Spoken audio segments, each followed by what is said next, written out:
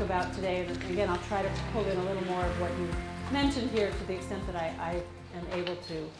But what have you been told in the agencies you're working with? Are you allowed to work with people that have dementia? Not as a primary diagnosis. Uh-huh. Okay, good. But you're nodding. Has anybody been told in your agencies that if they have dementia, you can't work with them? Well, it depends, I think, on how severe it is. Uh-huh. Okay. Yeah. Okay. So you just made two really good points, which I'll touch on, but you've already made them, that we don't, when we're in that mental health system and we're building mental health Medi-Cal, so we can't treat a primary diagnosis of dementia, but we can treat someone that has dementia and has another mental illness. So all the approved Medi-Cal diagnoses that we look up on either on the web or on this piece of paper that has tiny weensy little diagnoses, all the approved diagnoses, if they have dementia and one of those diagnoses, we can treat them as long as they're not so severe that they cannot benefit from whatever it is that we're treating. So I'm going to go over that a little more detail.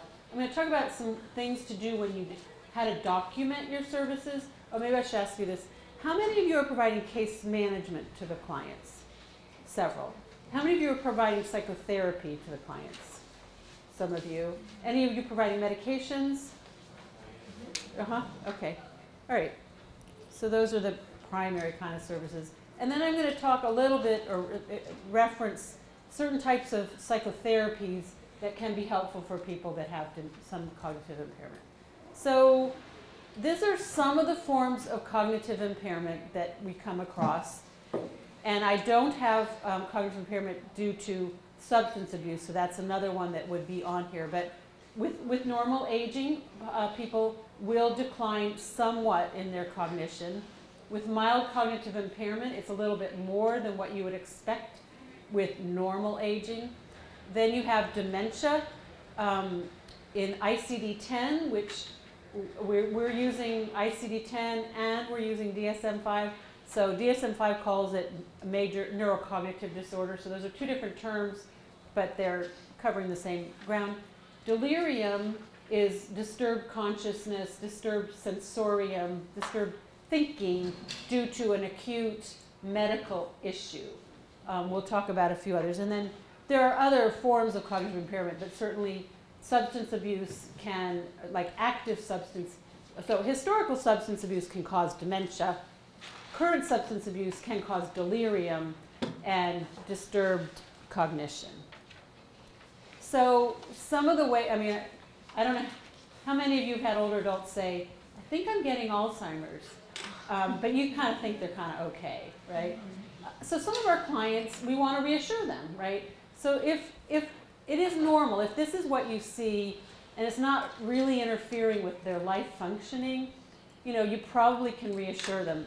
It's normal to think and remember more slowly, have more trouble staying focused, have harder time multitasking, have harder time, missing words or names for people or things, and having trouble remembering things when not given more time to rehearse it and remember. So that's kind of like normal, considered normal age changes. Mild cognitive impairment goes a little bit further and is often the precursor to a dementia. Not necessarily always, the research doesn't say it's 100%, but the research does say it's like 50 to 100% of people with mild cognitive impairment, if they live long enough, will get a dementia. So it's memory decline more than normal aging, but not quite enough to meet the criteria for dementia. Okay, so dementia in ICD-10 is a decline in memory and thinking, which impairs their activities of daily living, and it's been going on for at least 6 months. So that's one way to distinguish between a delirium and a dementia. Delirium, it could go on for more than 6 months, but it shouldn't, because we should hopefully get the client treated. But some of our clients refuse treatment, and they could have a delirium go on that long. But to be dementia, it has to have been going on for that long. It typically affects learning, registering information, storing it, and then retrieving it. So those are three pieces of memory, taking it in, keeping it in, and getting it out, right? Impairment of thinking and reasoning and a reduction in flow of ideas is also present. So memory is impaired and some form of thinking is impaired, according to dementia and ICD-10. In the DSM-5, where they change things from the DSM-4, but they they need to have significant decline in at least one cognitive domain. So in DSM-5, which just came out a few years ago, they dropped the need to have memory impairment and another thinking impairment. The person can have impairment in just one of these 6 areas. It's significant for major neurocognitive disorder, and it's modest for mild. Okay, and it interferes with daily living. So there's different kinds of dementia, and one of the handouts from the Alzheimer's Association goes into a little more on this. The most common is Alzheimer's. The second most common is stroke or cerebrovascular dementia. Then from brain injury, we've heard there's a movie recently about football players getting concussive, I forget the exact term, concussive something, but brain damage can cause dementia, frontotemporal dementia, Lewy bodies dementia, and then there's many, many other types of dementia. This website I put at the bottom is a really good website to give you a lot of information about these different types of dementia.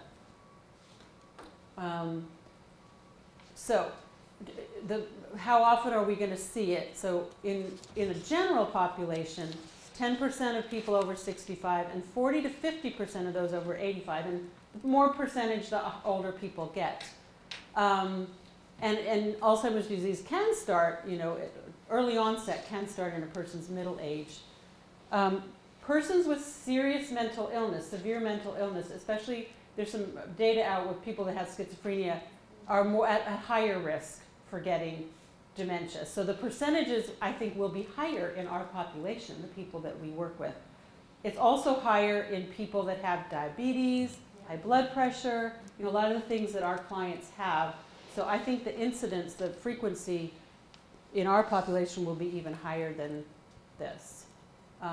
So delirium should be a short-term shift in consciousness, and it's more of a disturbance in attention, less of a disturbance in memory. So dementia is mostly a disturbance in memory, although not always. But delirium is a disturbance in attention. Does that make sense, the difference between those two things? Okay, so you could be paying good attention to me, but if you don't remember as soon as you walk out the door, that means your attention is good, so you weren't having a delirium. But you could, on the other hand, well, actually, if your attention is all messed up, it's really, your memory's not going to be good either. But people often see something that looks, they think is dementia. Older adults pretty often can get diagnosed with a dementia when they have a delirium that should be treated right away. So delirium is fluctuating mental status, disturbed consciousness, decreased ability to focus. That's the main primary symptom of delirium. So, that's not the point of my talk today, but the main point I make with delirium is if you see a sudden change in your client's cognitive functioning, you want them to go see urgent care and try to get them to get a medical look at right away. So, persons with severe mental illness, such as schizophrenia, bipolar, PTSD, all the kinds of people that we work with get dementia, right? So that's one way they can have co-occurring dementia and mental illness. I already said that about people with schizophrenia, higher risk. People who develop a dementia may also get a depression or an anxiety disorder or a behavioral disturbance or a psychotic disorder. People with dementia also develop aggressive behaviors, psychosis, and other behavioral disorders, which us mental health providers can try to help. And a lot of people with dementia have depression, and even more have anxiety. So we already discussed, can we treat them? And it sounds like in your group here, you're not being given the message that we can't, which is really good progress, because 10 or 15 years ago, if I would ask a group like you, they would say, oh, we're told we can't treat them. So I think sounds like, we're making some progress among mental health providers, which is good.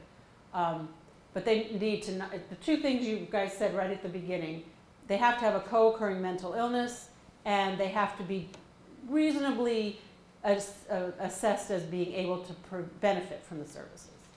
And remember, benefiting means improving their condition or preventing deterioration. So just so you know, but the DSM does not use the term primary diagnosis, even though we use that in general talking. The DSM uses the term principal diagnosis. So the principal diagnosis is what we are treating. It's not what came first, it's not what's the bigger problem, it's not what's causing what, but it's the thing we're treating. So an example, if I have a heart condition, but then I fall down and break my arm, I go to the orthopedist, and when he bills my insurance, he says my problem is a broken arm. He doesn't say my problem is a heart condition. So it's the same thing for you. If your client goes to a neurologist is probably going to say the primary diagnosis is the dementia. But when that patient client comes to you, you would be billing for your treatment of their anxiety or their depression or their schizophrenia or whatever that mental illness is.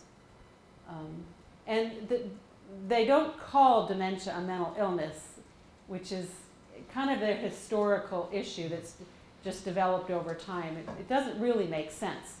Why is schizophrenia a mental illness and dementia is a medical illness?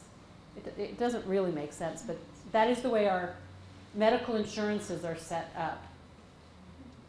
Not exactly sure why. So I'll go through this quickly because it sounds like we're already in agreement on this, but this is what Medi-Cal, Title IX, section, all that stuff says are the requirements for billing Medi-Cal if a person has dementia and billing for mental health services. So the person meets criteria for one of those covered mental illnesses. The person has significant impairment in life functioning or probability of deterioration. The proposed mental health intervention focuses on the mental health diagnosis. So when we write our notes, we have to talk about how our case management or our meds or therapy or our rehab services are focused at helping the mental illness, not helping the problems due to the dementia. And sometimes that's easy to forget when you're writing your notes because caregiver's all upset because the husband can't remember things, and so you do an intervention because of that, but it needs to be, the intervention that you can bill Medi-Cal for under mental health services is to treat his depression or anxiety or schizophrenia, not the memory impairment. The intervention is expected to help. Dementia is not the only behavioral disorder, so this can get a little tricky. I know in our intake department, we get intake sometimes, another agency or a family member will refer someone who they don't know what to do with because their memory is declining and they won't move out of their house and they want to keep living where they're living and they're living alone. And we say, okay, well, we'll assess it. And all we can assess is dementia. We don't really see depression or anxiety or psychosis. So we can't, in our clinic, we can't really take them in. So we have to refer them to try to get help from APS or Alzheimer's Association or something like that. Even though there's a lot of problems with someone that's got dementia as it gets worse and worse and so on. So that, to me, that's kind of heartbreaking that we can't, even though I think actually we have the skills to help them. We could help them actually, but we couldn't bill for them. So we can't really take them. So some of the things in our DMH system that can help these people that have both cognitive impairment and mental illness is medications, psychotherapy, supportive counseling, mental health case management, emergency response, so psychiatric emergency, try to help someone get into a hospital, psych hospitals, psychiatric hospitalization, support groups. These are some of the things that I think in our system we can provide. And people can be at different levels of dementia to benefit from, to benefit from psychotherapy, that's probably the person needs to have a kind of higher level of retained cognitive ability than, say, for case management or medications, right? That kind of makes sense. Okay. So just a few examples. A man develops Alzheimer's disease. He's in the early even to middle stage of it. He develops a major depressive disorder. Psychotherapy, such as cognitive behavioral or reminiscence or supportive therapies, can help improve his mood. So later in the PowerPoint, there's actually recently getting more evidence, that's a strong term, research data that supports several different types of therapies for people with cognitive impairment, which is kind of promising. But cognitive behavioral at the earlier stage, reminiscence I think can be applied at the early to middle stages of a dementia. Here's another example. An older adult living, that's kind of one I just sort of referred to, but older adult living alone in the community comes to the attention of APS. The psych emergency team evaluates her. She has cognitive impairment, but she's also delusional. It's suspicious. So the mental health system can focus on a delusional disorder. The woman is hospitalized and then discharged home, but, well, the hospital could discharge her home or could discharge her to a facility. A lot of times these people get discharged to a facility, but a lot of these people want to live at home, right? So we could provide supportive mental health treatment with, case management and potentially medication to help her eat better, to help her have the supports around her, and so that she could live at home, as long as what we're treating is the delusional disorder, not the dementia. Another example is a person that's had long-term schizophrenia, but as the woman gets older, there's been maybe 5 or 6 years ago, I don't know if you've heard about the black box warning for prescribing antipsychotics to people with dementia. So there has been, in nursing homes especially, people with dementia were given lots of antipsychotics to calm them down, to make them easier to handle, right, so they wouldn't be troubled. So, and it was found that certain antipsychotics increased mortality, premature mortality. And so there's I don't know if it's a law or a Medicare regulation that nursing homes are watched closely for how often antipsychotics are prescribed. So some doctors have gotten really hesitant to prescribe an antipsychotic to someone with a dementia. But if a client's had schizophrenia for their whole life and they've been on an antipsychotic and that's what they need, sometimes the primary care physician will not at this point prescribe it. But so they might need a geriatric psychiatrist or psychiatrist that's familiar with this kind of work who will say, yes, this person merits being prescribed an antipsychotic. So that would be another way we could help them, even if this person has pretty severe dementia. This person probably would not benefit from verbal psychotherapy, perhaps. But that doesn't mean we can't help them in the mental health system. So the mini mental status exam is a 30-item test. Asks you, where are you? What's today's date? What floor are you on? Help me, what else? Calculations. Some calculations like serial sevens backwards. Gives you 3 items to recall. So it's a quick screening for cognitive impairment. It's very widely used. It used to be, you could probably still find an old version on the internet. It used to be in the public domain and you could just get it off the internet. Now it is proprietary. It's not very expensive. I think they cost like $1 each for the paper.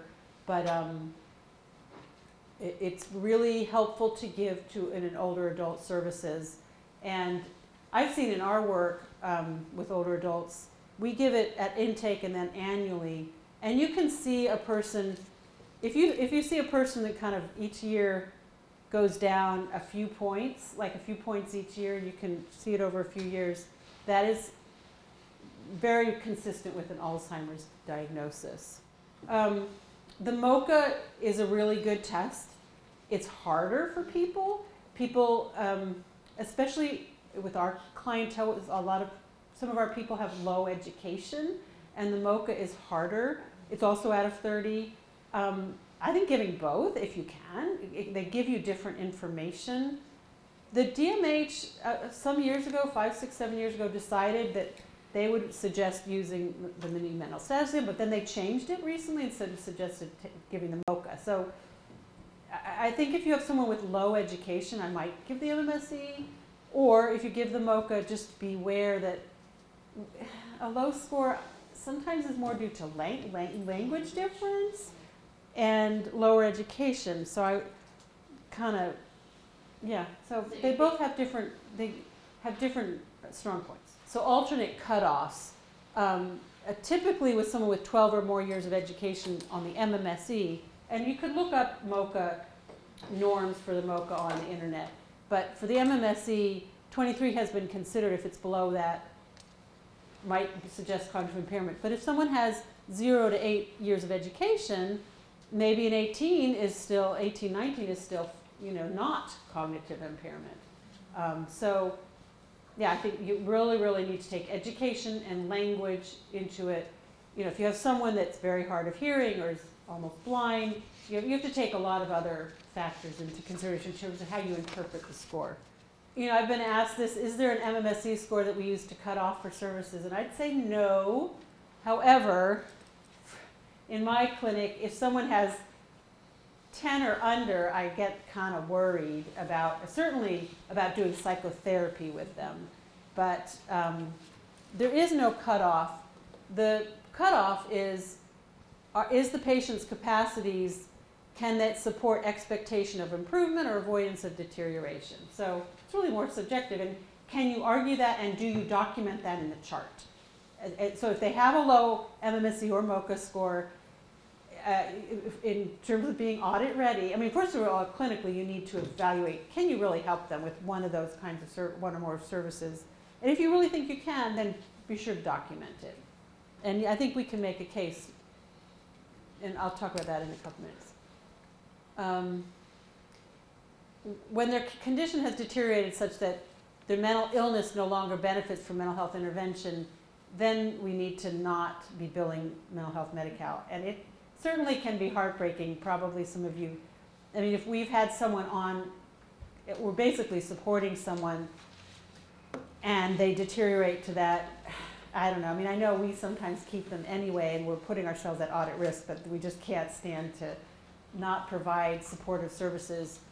But then they're maybe getting to the point where they're going to need to get evaluated for grave disability or self-neglect and might really need a higher level of care. And then we might need to stop services. So this comes from Medicare, but I just think it's kind of helpful for, even though you may not be billing Medicare, but I didn't see this kind of words in Medi-Cal regulations, but to do psychotherapy, to bill for psychotherapy, which is different than mental health rehab, obviously different than case management, but to bill for the psychotherapy codes, the person should still be oriented to who they are, okay? They should be able to process information somehow. It doesn't mean that they have to remember what you talked about last week or 2 weeks ago, but they need to be able to, they can't just be unable to process something. They need to be able to recognize individuals, and that doesn't mean they need to remember your name, but they do need to, at least after, my sense is the first, second, or third visit, people might still not know who you are, but by the third, fourth visit, if they look at you with that blank look like they've never met you before, they're not recognizing you, and then I think their cognition has gone too far to bill for psychotherapy. And if they keep confusing you, like after 3-4 visits, they keep confusing with the physical therapist or the speech therapist, and they're not recognizing that this person comes to treat them for that, and you come to treat them for their feelings, how they're doing, their behavior. I think that suggests maybe they can't recognize different individuals. They need to be able to express their thoughts somehow, and it's really interesting, it says verbal or nonverbal. So, we have had clients with aphasia where they can't really speak, but you can do a lot with writing or with picture boards, or you can get creative for communicating. It doesn't have to be, they talk, you talk, we talk and listen to each other. It can be more visual, yeah. And somehow retain and apply concepts from one session to the next. It doesn't mean remember everything you said, but they do need to be able to retain the idea that, when you come to see me, we talk.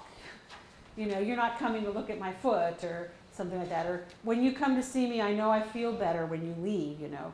That somehow they're retaining some sense of what you're doing with them. So that's for psychotherapy in specific. It's interesting in terms of expecting improvement or avoiding deterioration. I hear a lot that therapists say, their clients say, oh, I feel better like at the end of the session. But then actually even just this morning in my treatment team we were talking about, but I don't want them just to feel better after 45 minutes. I want them to feel better tomorrow and the next day and the next day. So does it last? And that's kind of hard to assess, but you kind of have to get a sense of it.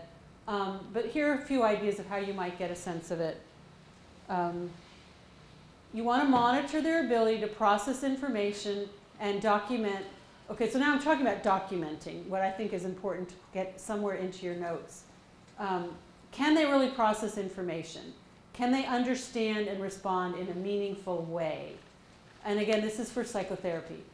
For example, if a client reacts to you in a positive manner when you walk in the room, after you've had a small handful of sessions already, and you think that means he feels comfortable with you due to his or her relational memory, then record this that indicates that they remember you.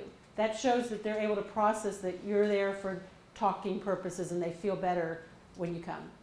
Another example, if the client starts talking to you about his or her feelings the minute you get in, that suggests that they're remembering that that's what you come for. So I would document that.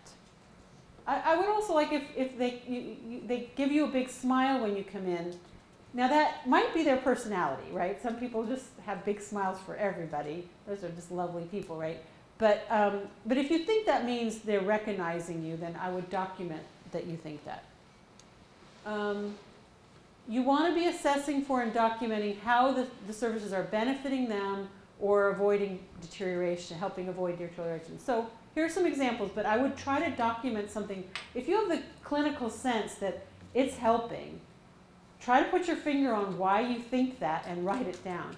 So you could ask a caregiver, and if the caregiver says the client seems less agitated or less depressed since you've been coming to see the client, well then there's some improvement or helping avoid deterioration. If they seem brighter or they say they feel better at the end of the session, write that down. If you see some decrease in behavioral disturbance, like the nurses aren't complaining as much that the person's screaming all the time or something like that, write it down as evidence that it's helping. You want to be documenting their functional level, which could include the MMSE or the MoCA score. It could include how much they're doing for themselves or how they're getting along in the place they're living.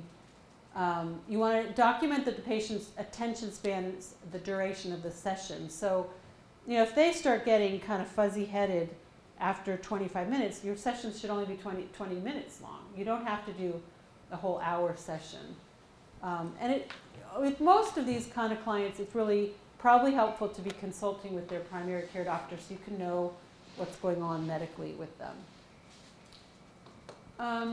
So on documenting case management services, remember that the case management needs to be targeting their mental illness, not their dementia or cognitive impairment. So in the TCM note, document how the mental illness interferes with, so if you help them get access services so they can get around, or you help them get, and you don't want to document, well, their memory impairment makes it so they can't do it themselves. You want to put in there their depression worsens their memory impairment, which makes it so that they can't do it themselves.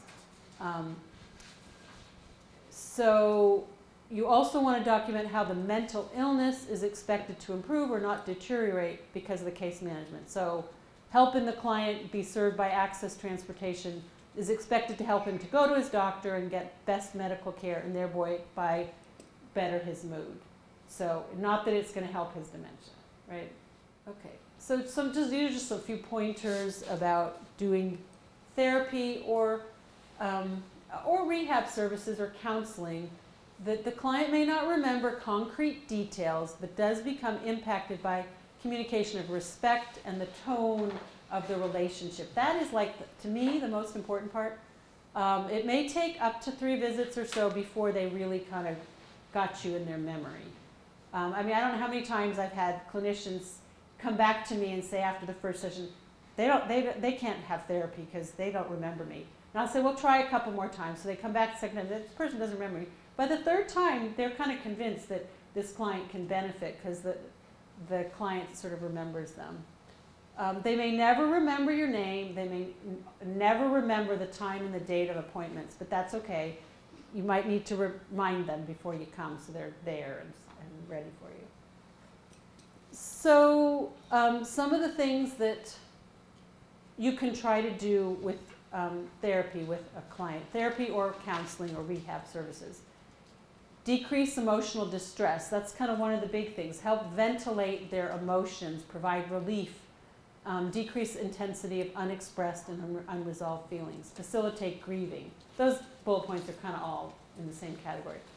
You can help increase self-esteem, diffuse self-blame, shame, and embarrassment. So a lot of people with cognitive impairment are very embarrassed, ashamed, either of having cognitive impairment or the stuff that ends up happening, or they do because of it.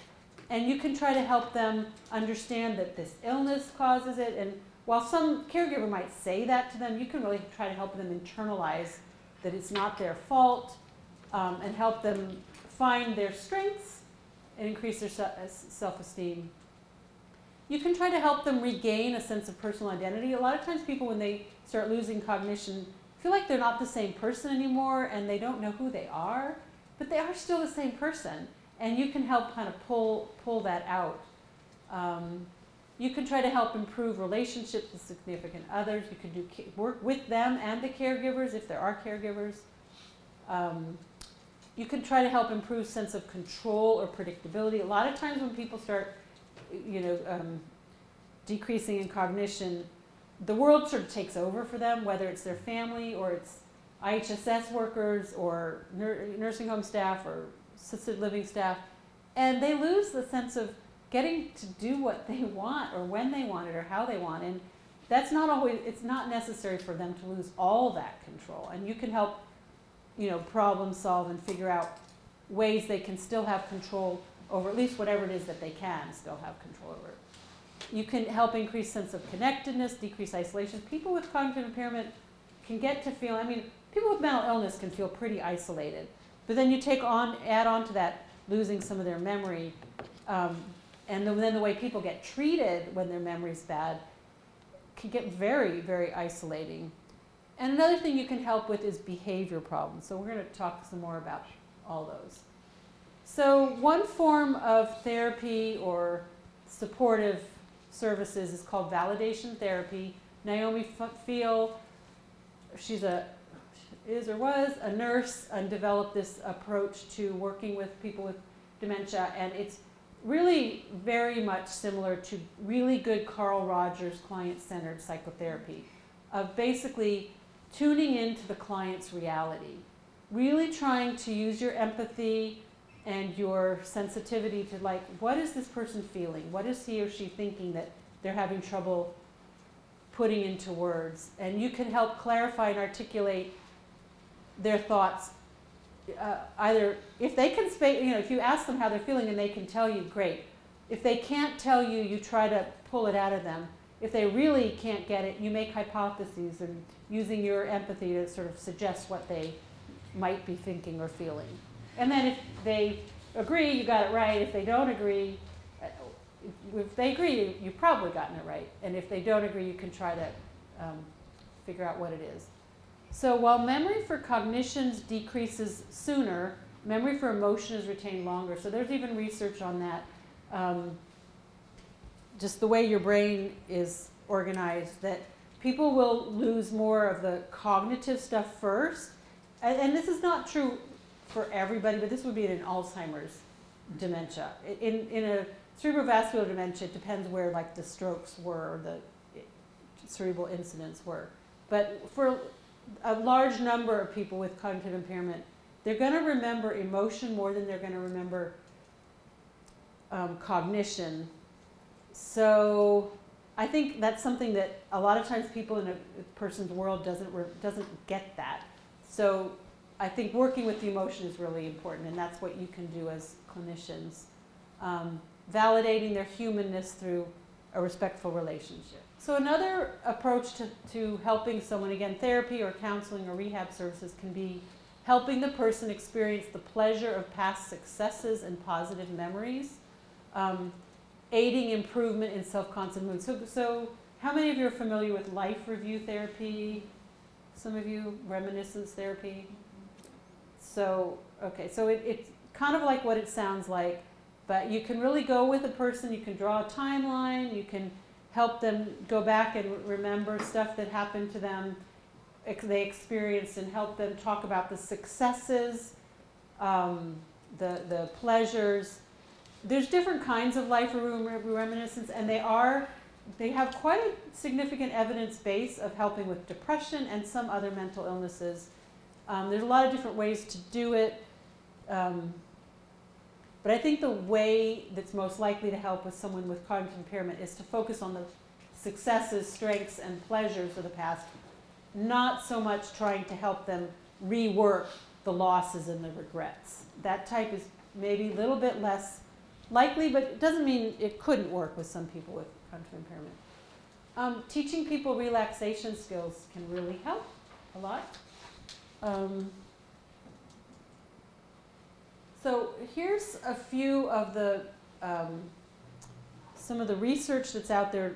It's not like a big body of research yet, but some of the research that's been out there for people doing therapy with people with dementia and a mental illness. So Peaceful Mind, it's a cognitive behavioral therapy for anxiety with persons with dementia. Interventions include self-awareness, breathing, behavioral activation, helping them do more pleasant events, calming thoughts, sleep skills. So there's the reference, and again, you'll get the PowerPoint, so you'll have that. Cognitive behavioral therapy has been found to be effective in reducing depression and anxiety with persons with mild dementia, but also edging towards moderate. The second bullet point, Restore, Empower, Mobilize. And if you Google Restore, Empower, Mobilize, you can get this little treatment, actually it's kind of thick, treatment manual that goes into quite a structured way of using, it's a combination of CBT, supportive therapy, to help reduce depression and some anxiety with people with mild to moderate. Like they had people in their protocol that had people with MMSEs down to a 10. So they're finding some evidence for the effectiveness of this approach.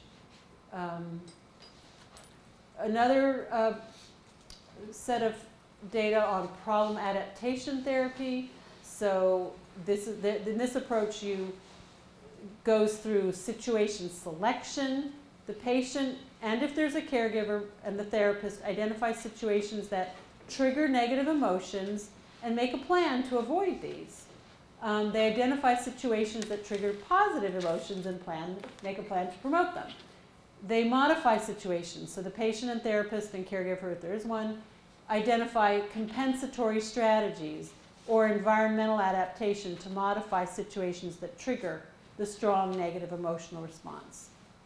Using attention, so using tools like attention, visual tools, acoustic tools to bypass limitations, so problem solving to figure out what one can do to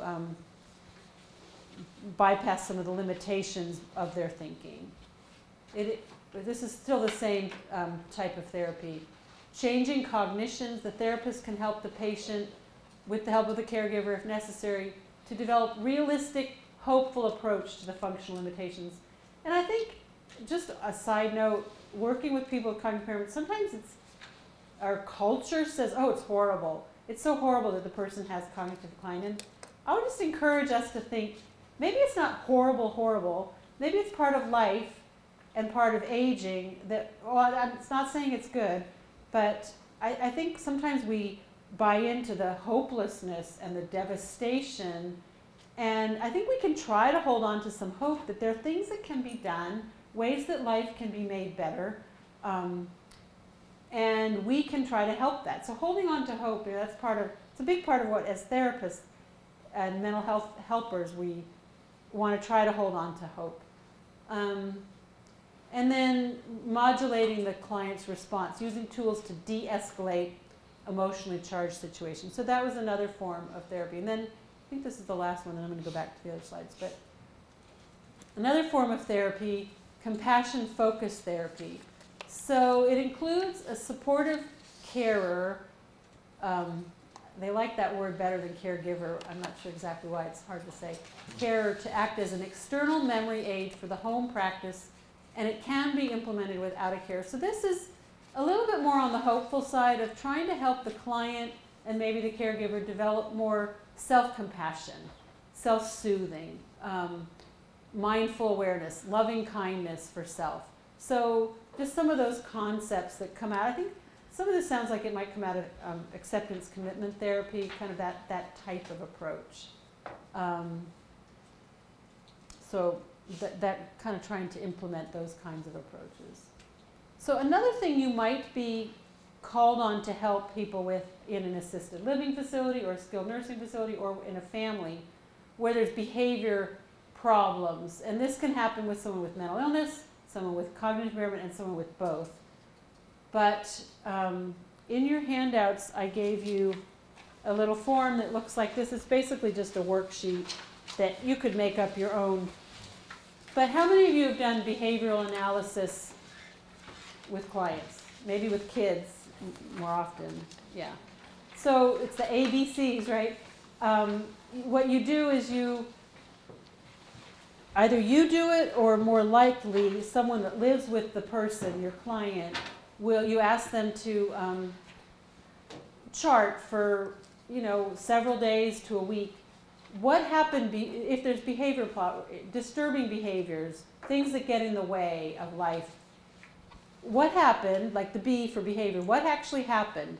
Did it start suddenly or gradually? How long did it last? And then what happened before it? When did it occur? Where did it occur? What were the antecedents? And then what were the consequences? What happened after the problem? So the point is to get some data over several days of what happened right before, what happened right after, and why do you think this person did it? I think one of the handouts before this is this behavior disturbing. It gives you some ideas of what might have been. But is it that the caregiver that came to them reminds them of somebody that traumatized them earlier in their life, so they start screaming whenever that person comes on? Or when they're supposed to take a shower, do they get all upset because they don't want someone to see them naked, or they don't like getting cold or too hot or something? But you have to kind of do some detective work. But you want to get your data first over several days like this, and then trying to understand, what does the person need? What inside them that they're not being able to, either they can't or won't tell you. And then you want to try to get that need met without reinforcing the problem behavior. So maybe they need a different caregiver, or maybe they need to take their shower at night instead of in the morning, or maybe they need more quiet and it got too noisy at that time of day, or something like that. This is one way you might be asked to help in more of a group setting or institutional setting. And then another way you might be helping people is with caregivers, family or staff. You can really try to help. A lot of times people that work with regularly or live with someone with these kind of impairments get so frustrated. I mean, I know, my mom's starting to have some cognitive decline, and I know it's frustrating me, and I should know better. But you want to help the family or the staff try to understand their feelings and needs rather than just reacting to the overt behavior. Help them understand what the client's trying to communicate, teach more helpful communication skills, provide support for caregivers, identify resources, medications, and brainstorming to reduce the agitated behavior. So these are just some of the things that you can help family members with. I'm trying to think if I have anything to say about people that are on meds, and that's just, in terms of trying to distinguish what's caused by the medications, one thing that I think is helpful is getting a geriatric assessment, an interdisciplinary geriatric assessment. So UCLA, USC, I know Irvine has one, Huntington Hospital in Pasadena has one, but a lot of times doctors that are not familiar with geriatric patients are not as familiar with all the effects of medicines on a person's body, because as a person's body, there's all kinds of biological things that change as a person's body ages in terms of how medications are metabolized and excreted and all those things. So getting a good geriatric assessment is helpful. They're not necessarily easy to find, but they are out there, and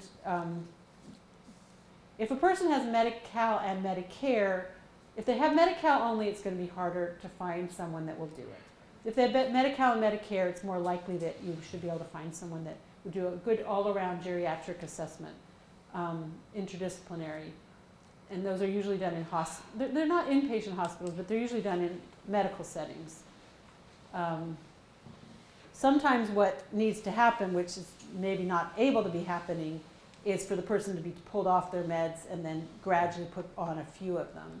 Then you have, the whole issue of clients that are addicted to pain meds, and that's such a huge issue that is a tough one. You've got to go to motivational interviewing, I think, and stuff like that. All right, well, thank you for your attention. And Thank you. yeah, if I can be of help, I'd be happy to help.